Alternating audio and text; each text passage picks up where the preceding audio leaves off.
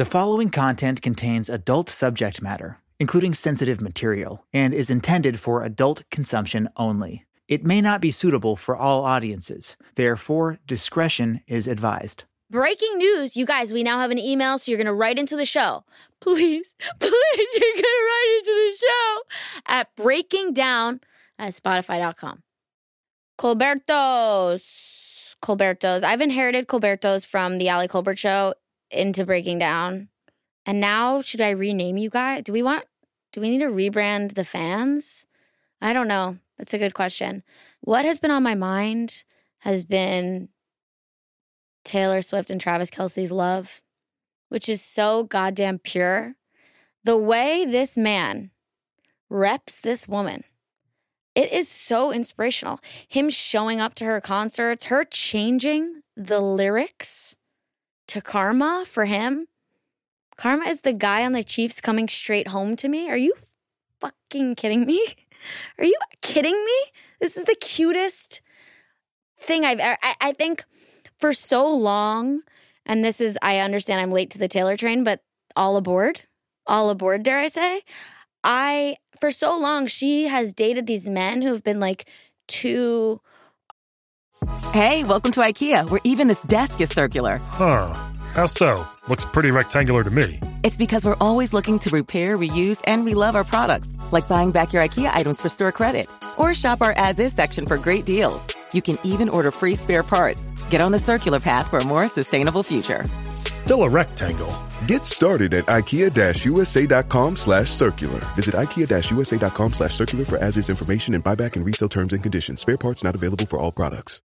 Artsy and too hip to kind of just like stand in the crowd and like scream out her lyrics. And we finally see a man who is so comfortable with himself. He's so secure. He's achieved enough. He is enough that he gets to just celebrate her. And that's what I'm seeing when I see them. That's how I see him loving her. And it lights me the fuck up. It just does. And she's at his games. Like I'm obsessed. I don't feel this way about that many celebrity couples, but they're just it. And it's frustrating that that everyone feels this way. Like this isn't a hot take, but it's just the right take for once. Like we've all agreed that this is so right. Like even like the resurfacing of Travis Kelce's old tweets, just being the most like we're not canceling Travis Kelce for old tweets. We're just admiring how wholesome and earnest he is, being like, I'm at Olive Garden with my dad. What up? Breadsticks for days. Like this golden retriever of a man. There's something so beautiful about it. There's just something so beautiful about it. And I'm living for it. And I'm loving for it. I'm laughing for it. I'm dancing alone for it. All of the basic things. What is it? It's live, laugh, love. Yeah, I'm living and I'm laughing and I'm loving. By the way, I have been watching The Kardashians on Hulu, and I've always loved The Kardashians. I have not admittedly kept up with them in the way that one might have been able to because of the show. But I've been watching this last Hulu season, and I just want to point out a few things. One is that when Kim flies her son and his friends and their mothers private to go to the soccer game in London and then the soccer game in Paris Saint-Germain, and her son, not to drag her son because he's 6, cries the entire time that it's the worst day of his life because his mother forgot, or I don't know who forgot, to pack his my jaw dropped to the floor. He's like having a meltdown. And I don't know what it shows you, but I think it's just you lose an appreciation for anything when you have everything. That's why I want to stay kind of small, just so that I can still enjoy a nice meal once in a while. But it's like, oh my God, access to everything ruins everything. Like, where do you have no way to calibrate yourself. Like, don't fly your kid private to see soccer and put him on a FaceTime with David Beckham. You're going to blow his fucking neural pathways out with dope. Like, it's done now. There's no up. He's going to have an upper limit problem by the time the kid's 7. By the way, stop pressuring Khloe to get back with Tristan. What is this? He got another woman knocked up while she had a surrogate pregnant with their kid, and everyone in the family, other than Courtney and Penelope, are going, well, why don't you think about taking him back? Why don't you just consider that it might be a good family? Stop it. The woman is choosing herself for once, and everyone is shaming her because she won't leave her gated community. Do you know what sort of trauma response she's in? Leave Chloe alone. And today on the show, we have Josh Sharp and Aaron Jackson, two incredibly talented artists who started this show that is now a film, Dix the Musical, at UCB Theater in New York. And if you're at all interested in how art is made, but this is a really sort of special journey that two creators put up a show at UCB, and then years, almost a decade later, it becomes a film that has this widespread theatrical distribution, and it kind of lands in theaters with a really unique and authentic voice. So I got to chat with them all about it and that journey. I'm not saying you should go start a show at UCB. Please don't. But these guys did, and look what happened. It's not going to happen to you, but look what happened to them. And I love chatting with them. It was really fun. So enjoy the episode. You can follow us on Spotify for video. You can listen anywhere else. Subscribe. Give us 5 stars. Leave a comment.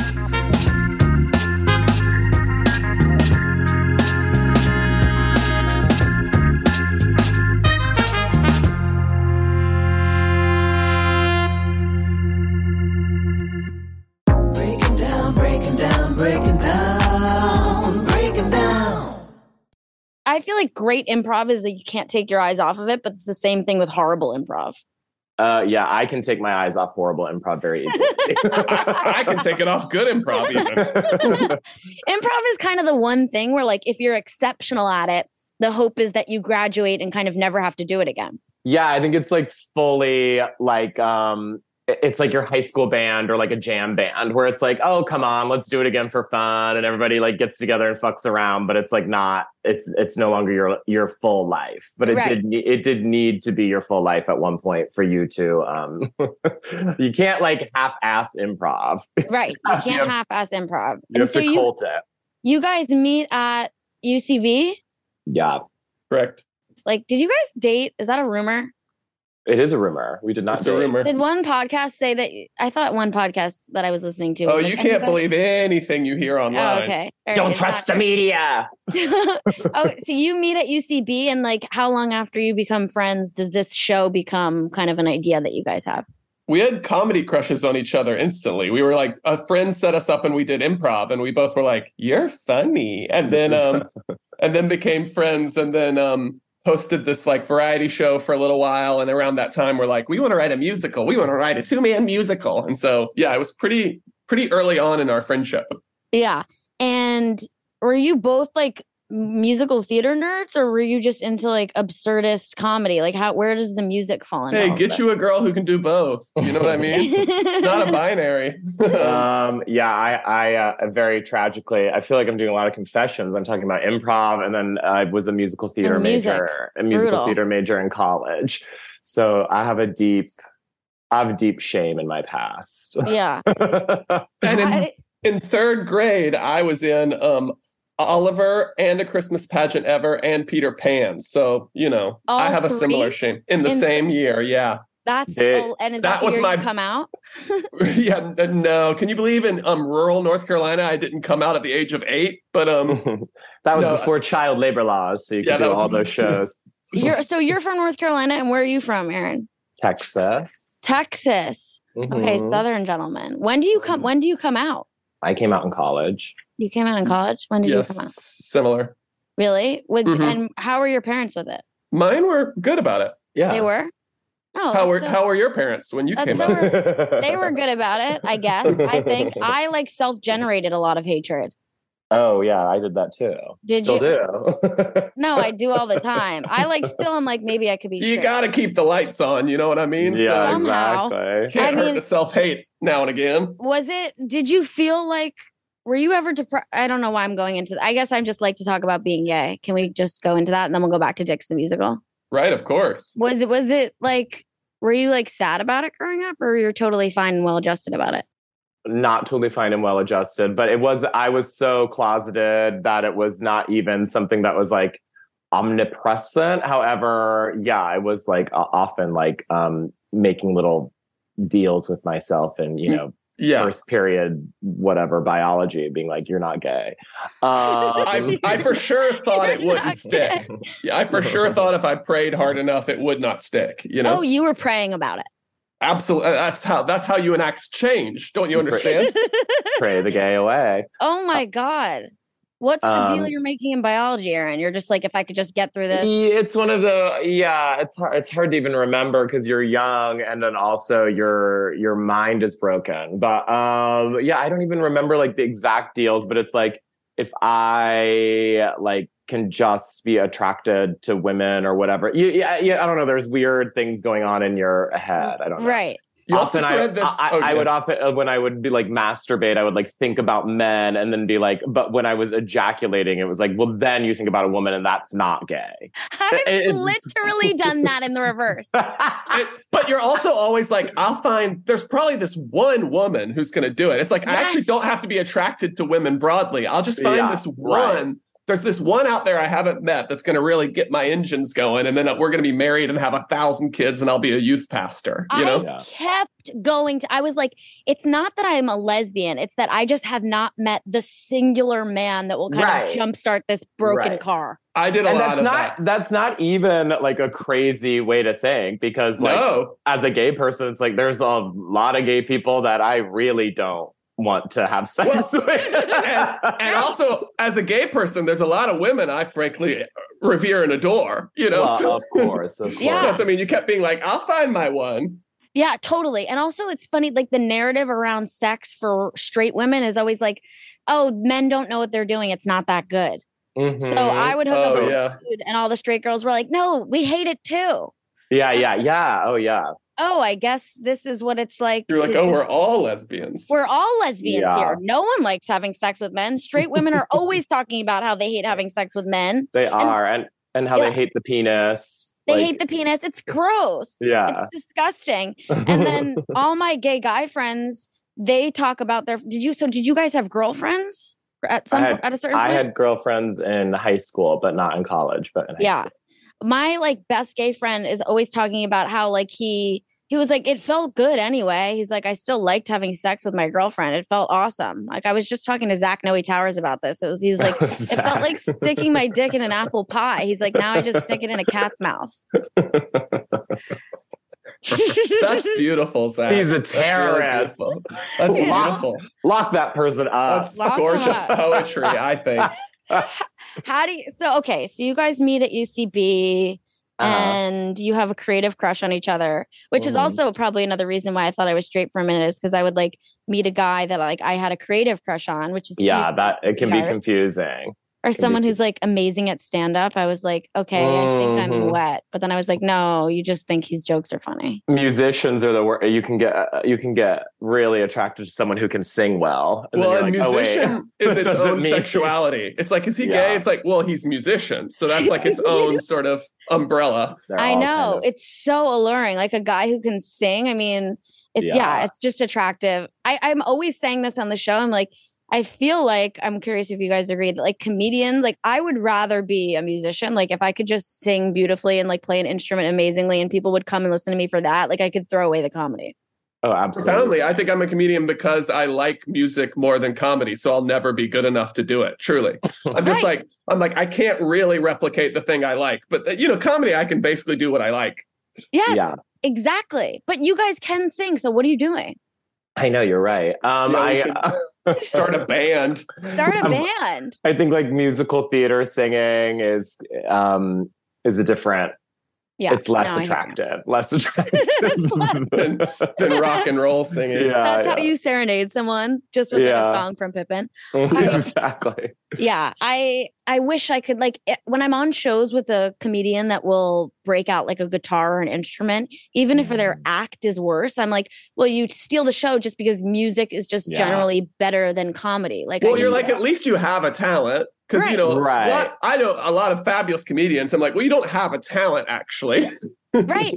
What do you do if you stop doing comedy? If you spent like 10 years doing comedy, you just like acquired this skill set that doesn't go anywhere. Yeah, it's rough. It's like, because music and like dance go full, like that's like caveman. That's like troglodyte shit where you're like, that goes in here. Yeah. And I guess comedy is what like the storyteller? Would that be the like caveman version of it? But it's not the same. Is that like not the same at all? I mean, nobody wants to like make out while you're like doing your jokes, whereas like dancing or singing, people are like, I gotta make out. Like that's different. I'm amazed when people take dates to comedy shows. Oh, God. Oh, I know. Yeah.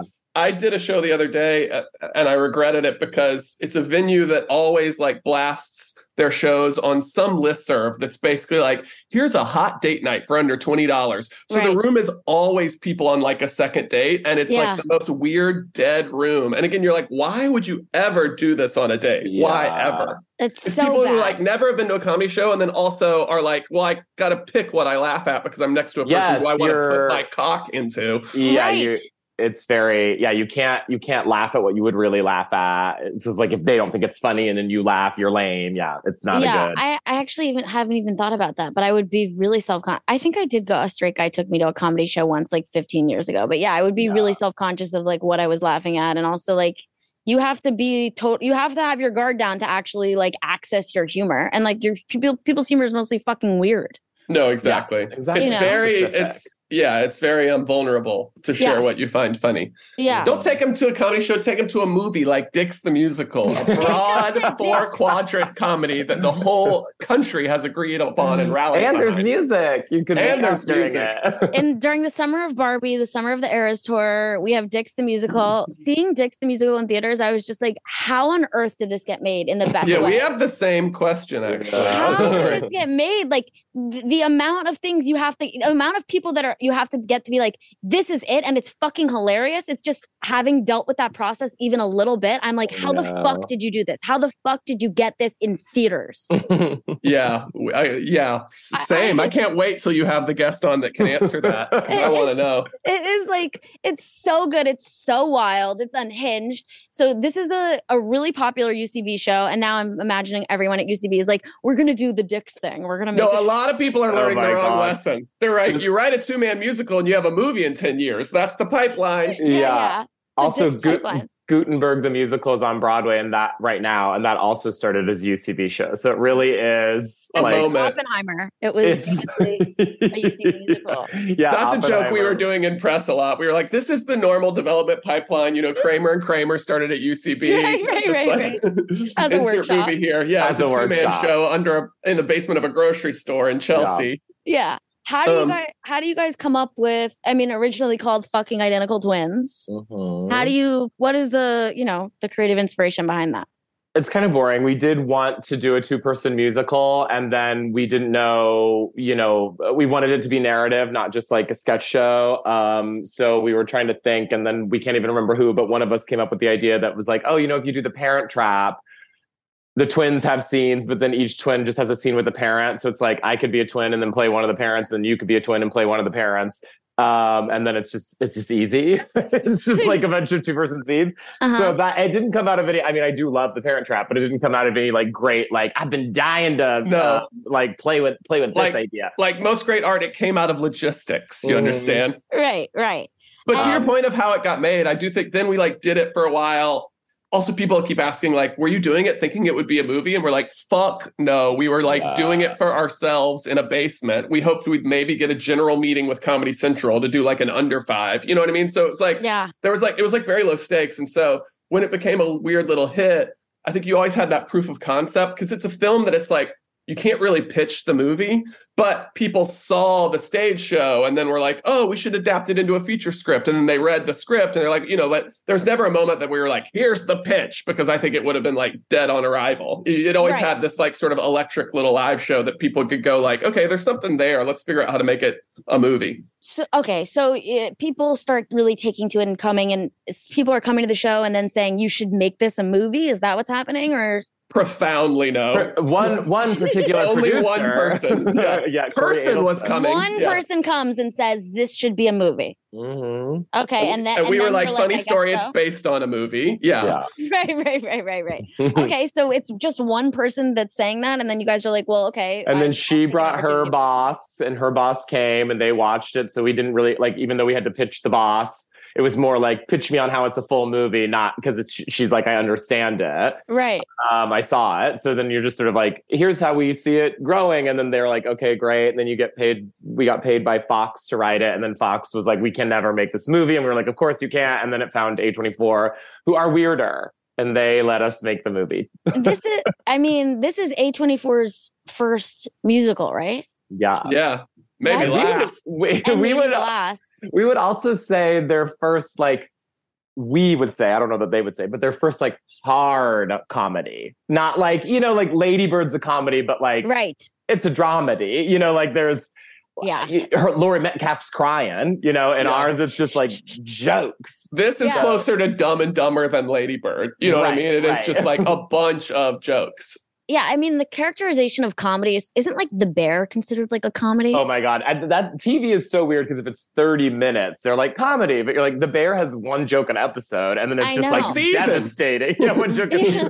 I love Yeah. The Bear. It's just like, I'm not like slapping my knee during this. I know. No. I'm thinking But- about the human condition. Yeah, seriously. By the way, it's like amazing. Even you saying like someone came and then they brought their boss and then they were like, we should do this. It's kind of like amazing to hear like when the industry like works. You know? Yeah. Like people I mean, again, coming it's and still telling someone else and like Takes then it forever happens. and is a beautiful disaster. Like getting a movie Yeah. made is such a beautiful disaster, but to even get like, I think like a very like, broad, general audience thing is like difficult to get made because it's just so impossible. So yeah, we feel the same way where it's like, it's remarkable this little thing got made and that it sort of kept its core. And then the other part of it is like, yes, we're talking about the business side, but then the creative side was just like at every stage, just like really incredible collaborators came on. So it's like once it got to A24, like Larry Charles signed on to direct and he's like so incredible and was very protective of the vision. And then it was like, a year and a half later, like Nathan Lane and Mullally and all these people signed on. So I think that also kept it like moving. And Marius DeVries, who's this like Yes. legendary music producer, is the music producer on the movie. And he signed on pretty early, but like, you have these people that are Huge it's just like names. it keeps legitimizing it in a way that they're like, I guess we're making this. Well, also, actually, one of our producers told us in this process, we're like, so when are we like greenlit? And she's the one who came to see it, Corey Adelson. She's amazing. She was like, actually, a movie is like never officially greenlit. It's just they spend too much money at a certain point that they do in fact have to make it now because it's like they've spent That's too amazing. much. And You just, it like, turned keep out to be hiring true. people. It's just like more people are on the payroll, then suddenly it's like, oh, now we've built sets. Oh no, we have to make it. We have to You just spend like all the threaten money. yourself eventually. Yeah. That's So like, yeah, part of that is like the business of like the more those people are attached, the more likely the movie gets made. But then I think to your point too, like all of those people signed on because they were like, I like this crazy little vision. So then I Yeah. think the bigger the village got, the more people were like, I guess we should just go with this and not try to like change it and neuter it too much, because Right. people were signing on being like, this is fucking crazy. I want to do it, Right. Mhm. and this process is, did you say 10 years? That's We- like, yeah, go ahead. Aaron. Lightly fibbing. We did it in 2014 is when we started doing the stage show. And So then started writing it in 2013, I think, right, Aaron? yeah, definitely. And then 2016 is when we sold the screenplay or like got like taken Fox. options. Yeah, to Fox.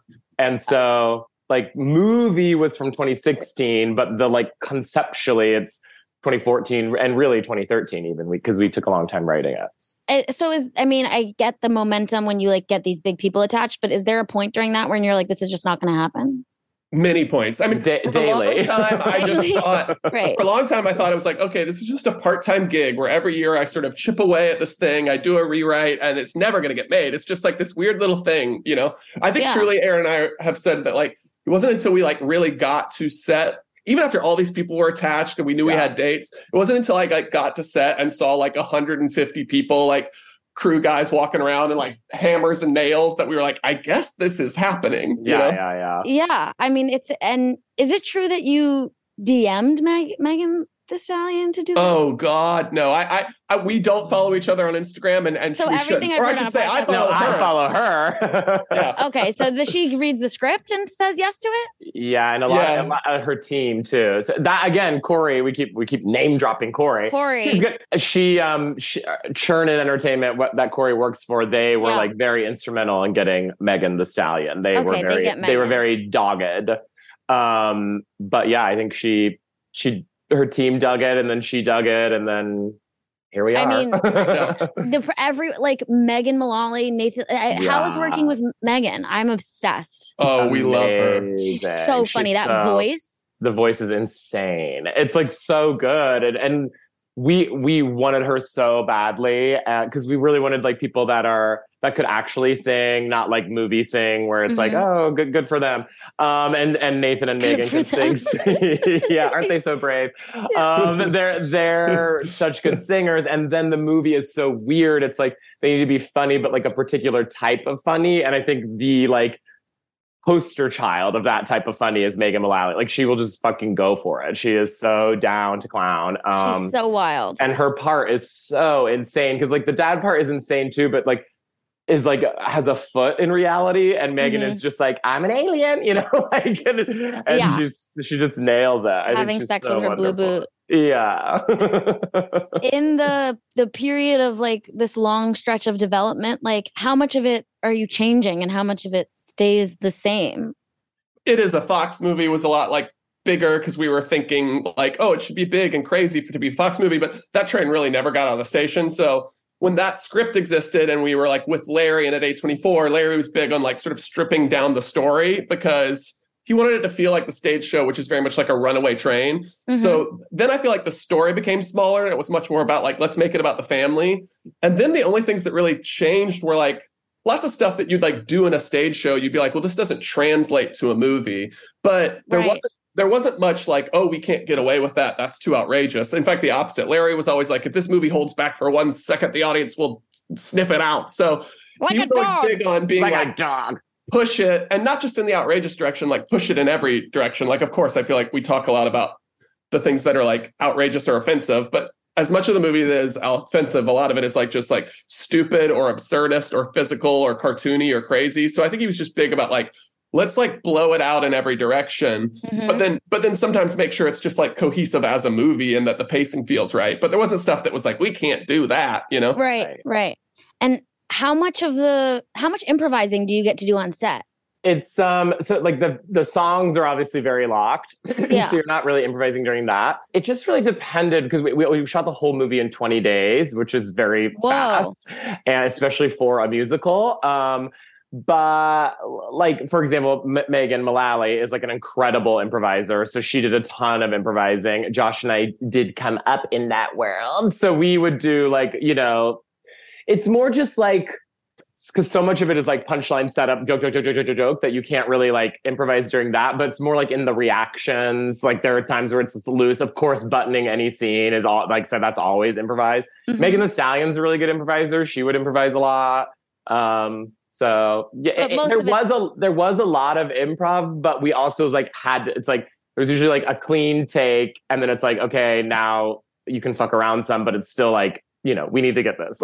Also, luckily everybody was such pros with like Nathan and some of those folks that like you'd come in and everybody would like in one take you'd nail all the lines. Like it was rare that you didn't get it in one take, and so then you'd usually have the room to be like, even though like truly, like I think most scenes we shot in about 2 takes with a few exceptions, it was like you usually could do one clean take and then another where you didn't fully improvise, but it came from the stage show too. Aaron and I like to fuck with each other. So you'd never like drop lines and you'd never change them, but you'd like riff on them, or you'd like deliver it in a way to try to get the other person to break, or you'd like tag something, or you'd call out something. So like there was some of that energy that was like, do one where you're sort of allowed to, you know, like expand on the ideas that are there and not fully change them, you know?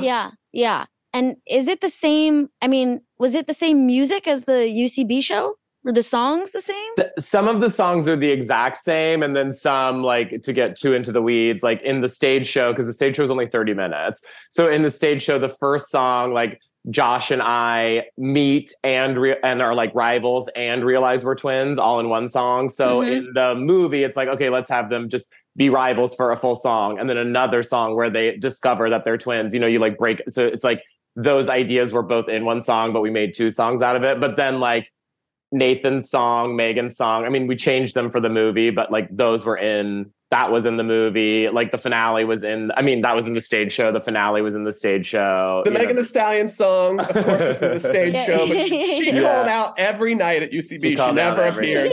So we never actually got to do it until the film, but that, of course, was present. But you're originally writing the music to that, or someone else helping you with that?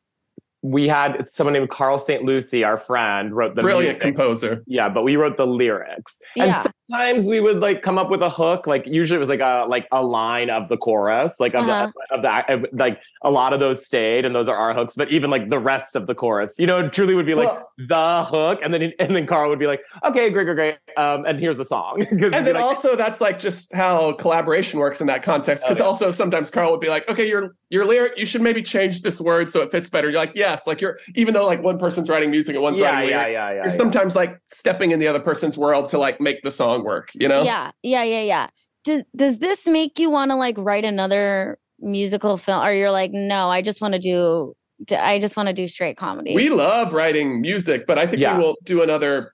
Well, unless someone's got a check for us. It is just so hard. Like, because writing is, you know, like you're flying and then you get to lyrics and you're like, well, fuck, I got to think of a rhyme. And it like really throws the brakes on things. So I think life is long and we will another day. But like our next like 1 or 2 projects that we have like queued up have a lot of music in them, but are not like a strict musical, you know. But I feel like we're always going to want to have music in our ship because we like music and it is so fun. But yeah, writing a musical is like impossible, truly. It's just like, and just like even the rhyming, but you just like you're getting to this scene and then you're like, you have to just be like, okay, is this song a ballad? Or and then it's like, how does it like scan? You have to invent like the rules of that song. And then it's like, okay, now we need like, and then it's a comedy. So it's like, and we need jokes. Like, it's a whole other mechanism. Yeah. Like sometimes when you're writing a scene, you can, even if it's like a shitty version of a scene, you can sort of like be like, let's just get all these ideas down and see how they work and then we'll clean it up. But with lyrics, it's really hard to do that because you have so many constraints on what you need in the first place that just like that first step is hard. You spend like a full hour just being like, what if it was like, you know, like a little like this? Yeah. And then finally one of you has 8 syllables that scan and you're like, I know what it is. We're committed.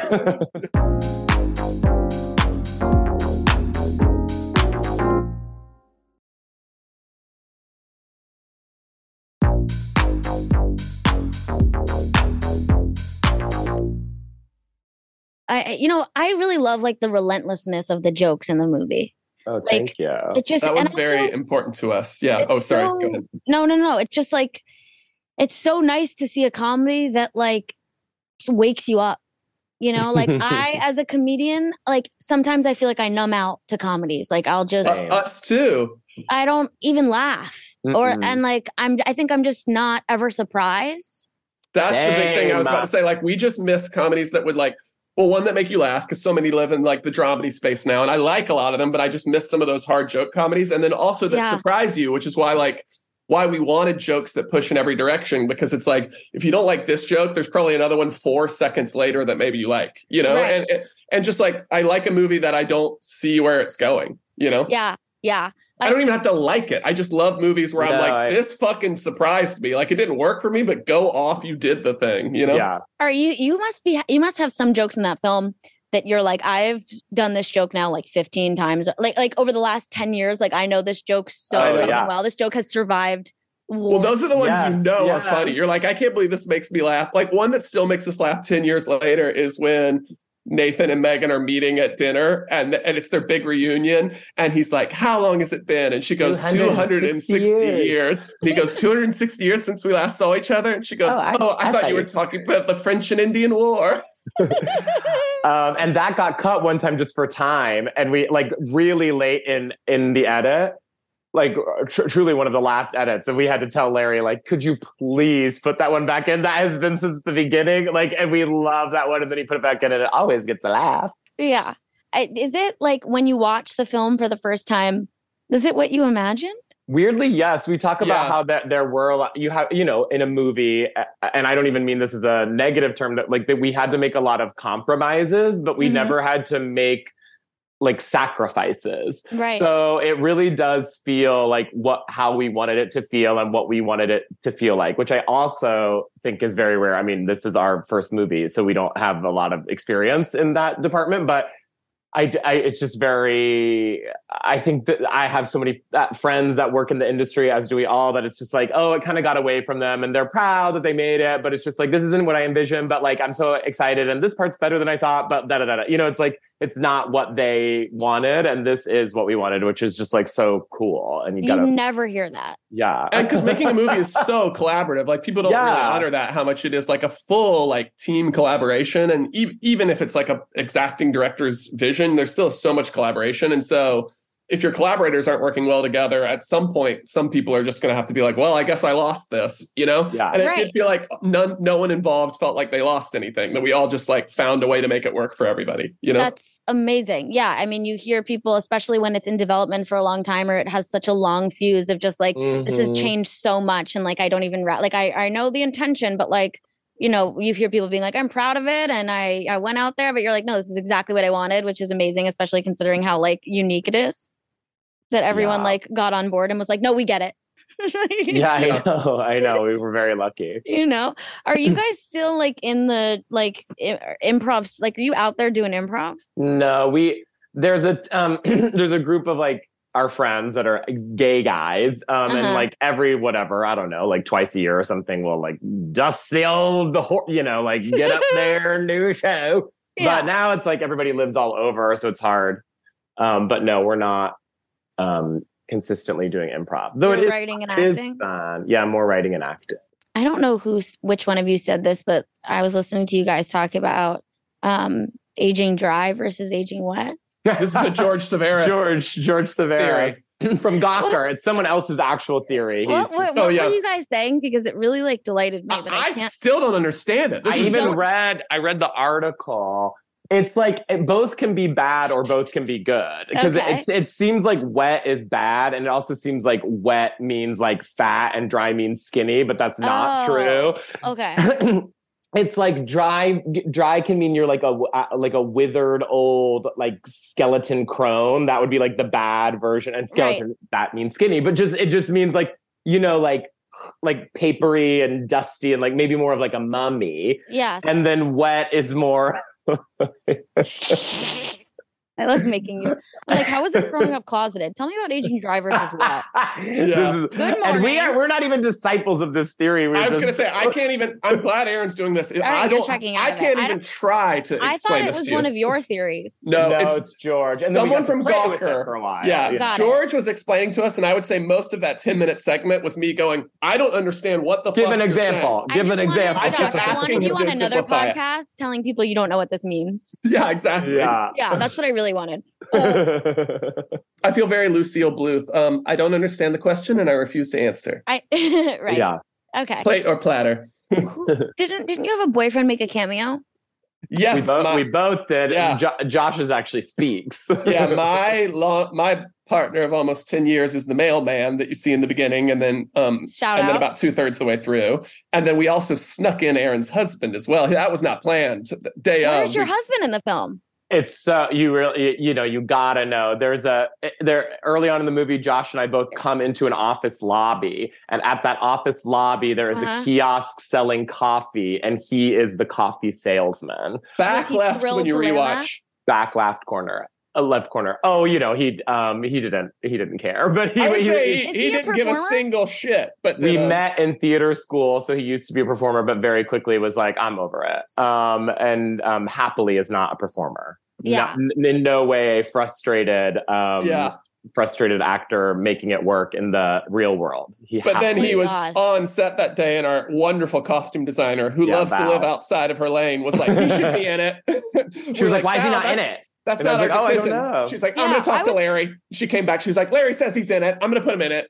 Oh my God. Okay, this is another thing that I'm wondering if this was just bullshit on a podcast, that you guys had the same extras? Yeah. It was like, because we really wanted it to feel like a musical on Broadway, where it's like the ensemble is like, they're at the office, now they're at the restaurant, now they're the waiters, now they're at the wedding. Like, so we really wanted that. And so we had a dance ensemble, but they cost more money. So they were only in the scenes that there was dancing. Right. But we were like, I still think it would be fun if it felt like that. So not every background actor is in every scene, but it is the same group of background actors throughout the movie. And that it is really fun to see them all, you see like the same faces. different hats, and like they're truly It's like so fun. But again, to your point of collaboration, or also sometimes just like necessity being the inspiration, it was like that was a creative choice where like it would be fun to have like an ensemble and you see the same faces, but also we shot this in the height of Omicron, so the line producer was like, oh, if we can have the same extras every day, that would be fabulous. Like it's less testing, it's more, it's like, okay, great, let's do it, everybody's happy. And some of them deserve whatever the background acting Oscars are. Several of them deserve one. There's some that I love. It does create like an amazing like live theater performance. Just the whole tone of it. It's amazing to be in the movie, but also feel like you're watching like a live show. Like it just is exciting in that way. Which was big, Larry. That was like his big thing coming in, was like, I want to preserve the like DNA of the stage show and have it feel like live and dangerous and have it feel like you're sitting in the room being like, am I the first person to ever watch this? And are they're building the plane as they fly it? And it's like, I think he wanted that energy. And so there's lots of decisions that factored into that, but that was one of them, because it is so, you don't see that in movies where it's like, what if your background was ensemble? Right. Strictly a theater thing. And Larry, he did Borat, right? Correct. Borat, yeah, and he's one of the original Seinfeld writers, and he did a lot of Curb, directing Curb.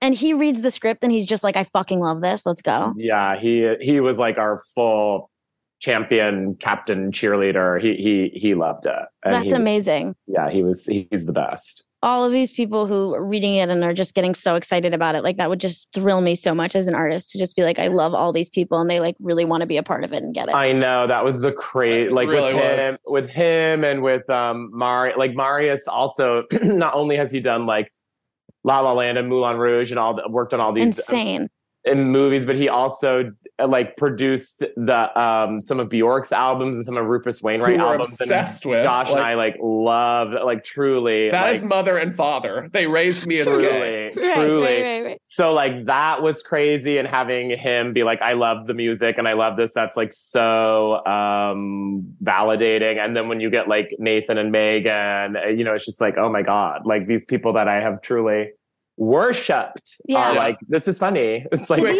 quick story about Marius, because he was truly one of the first people to meet us. Like he read it in 2016 when it was at Fox, and we weren't even hiring people, but he just was like, I want to meet with these guys basically to tell them like, if this ever gets made, have me on it. So we met at a Blue Bottle Coffee and we were just chatting. We were getting along. Again, he told us we love the movie, and then we just asked questions about Bjork for a half hour. And then he was like, excuse me, I'll have to go to the restroom. And then he goes and he comes back and he goes, I'm going to have to leave. I've suddenly gotten sick and vomited everywhere, and left. And it felt like the perfect omen for this project. But it's like we all got along, and then you started puking. And then it was like, that is this movie. You're like talking to your agents. It's like, how'd it go? It's like, I think good. He did vomit and leave. I think it went good. That's really gross and fitting. I know. And then 7 years later, we were like, are you still available to work on it? He was like, I'm in, baby. Hey, how are you feeling? So, did a lot of these people come with you to A24? So they had been attached at Fox? There was it truly never got out of the station. And Marius wasn't even attached. We were not at that phase. It was just in script. I think he just through some connection read it and wanted to meet us to say, basically to call dibs. It'd be like, if you ever are, please consider me. I think Chernin, because Chernin did Greatest Showman, so I think that they approached him, and got it. But he was not even attached then. It was very much just to like, hey, whenever you do need a music supervisor, executive music producer. Yeah. And now Dix is out. I mean, it's in theaters. I saw it in LA and New York, but is it out everywhere nationwide?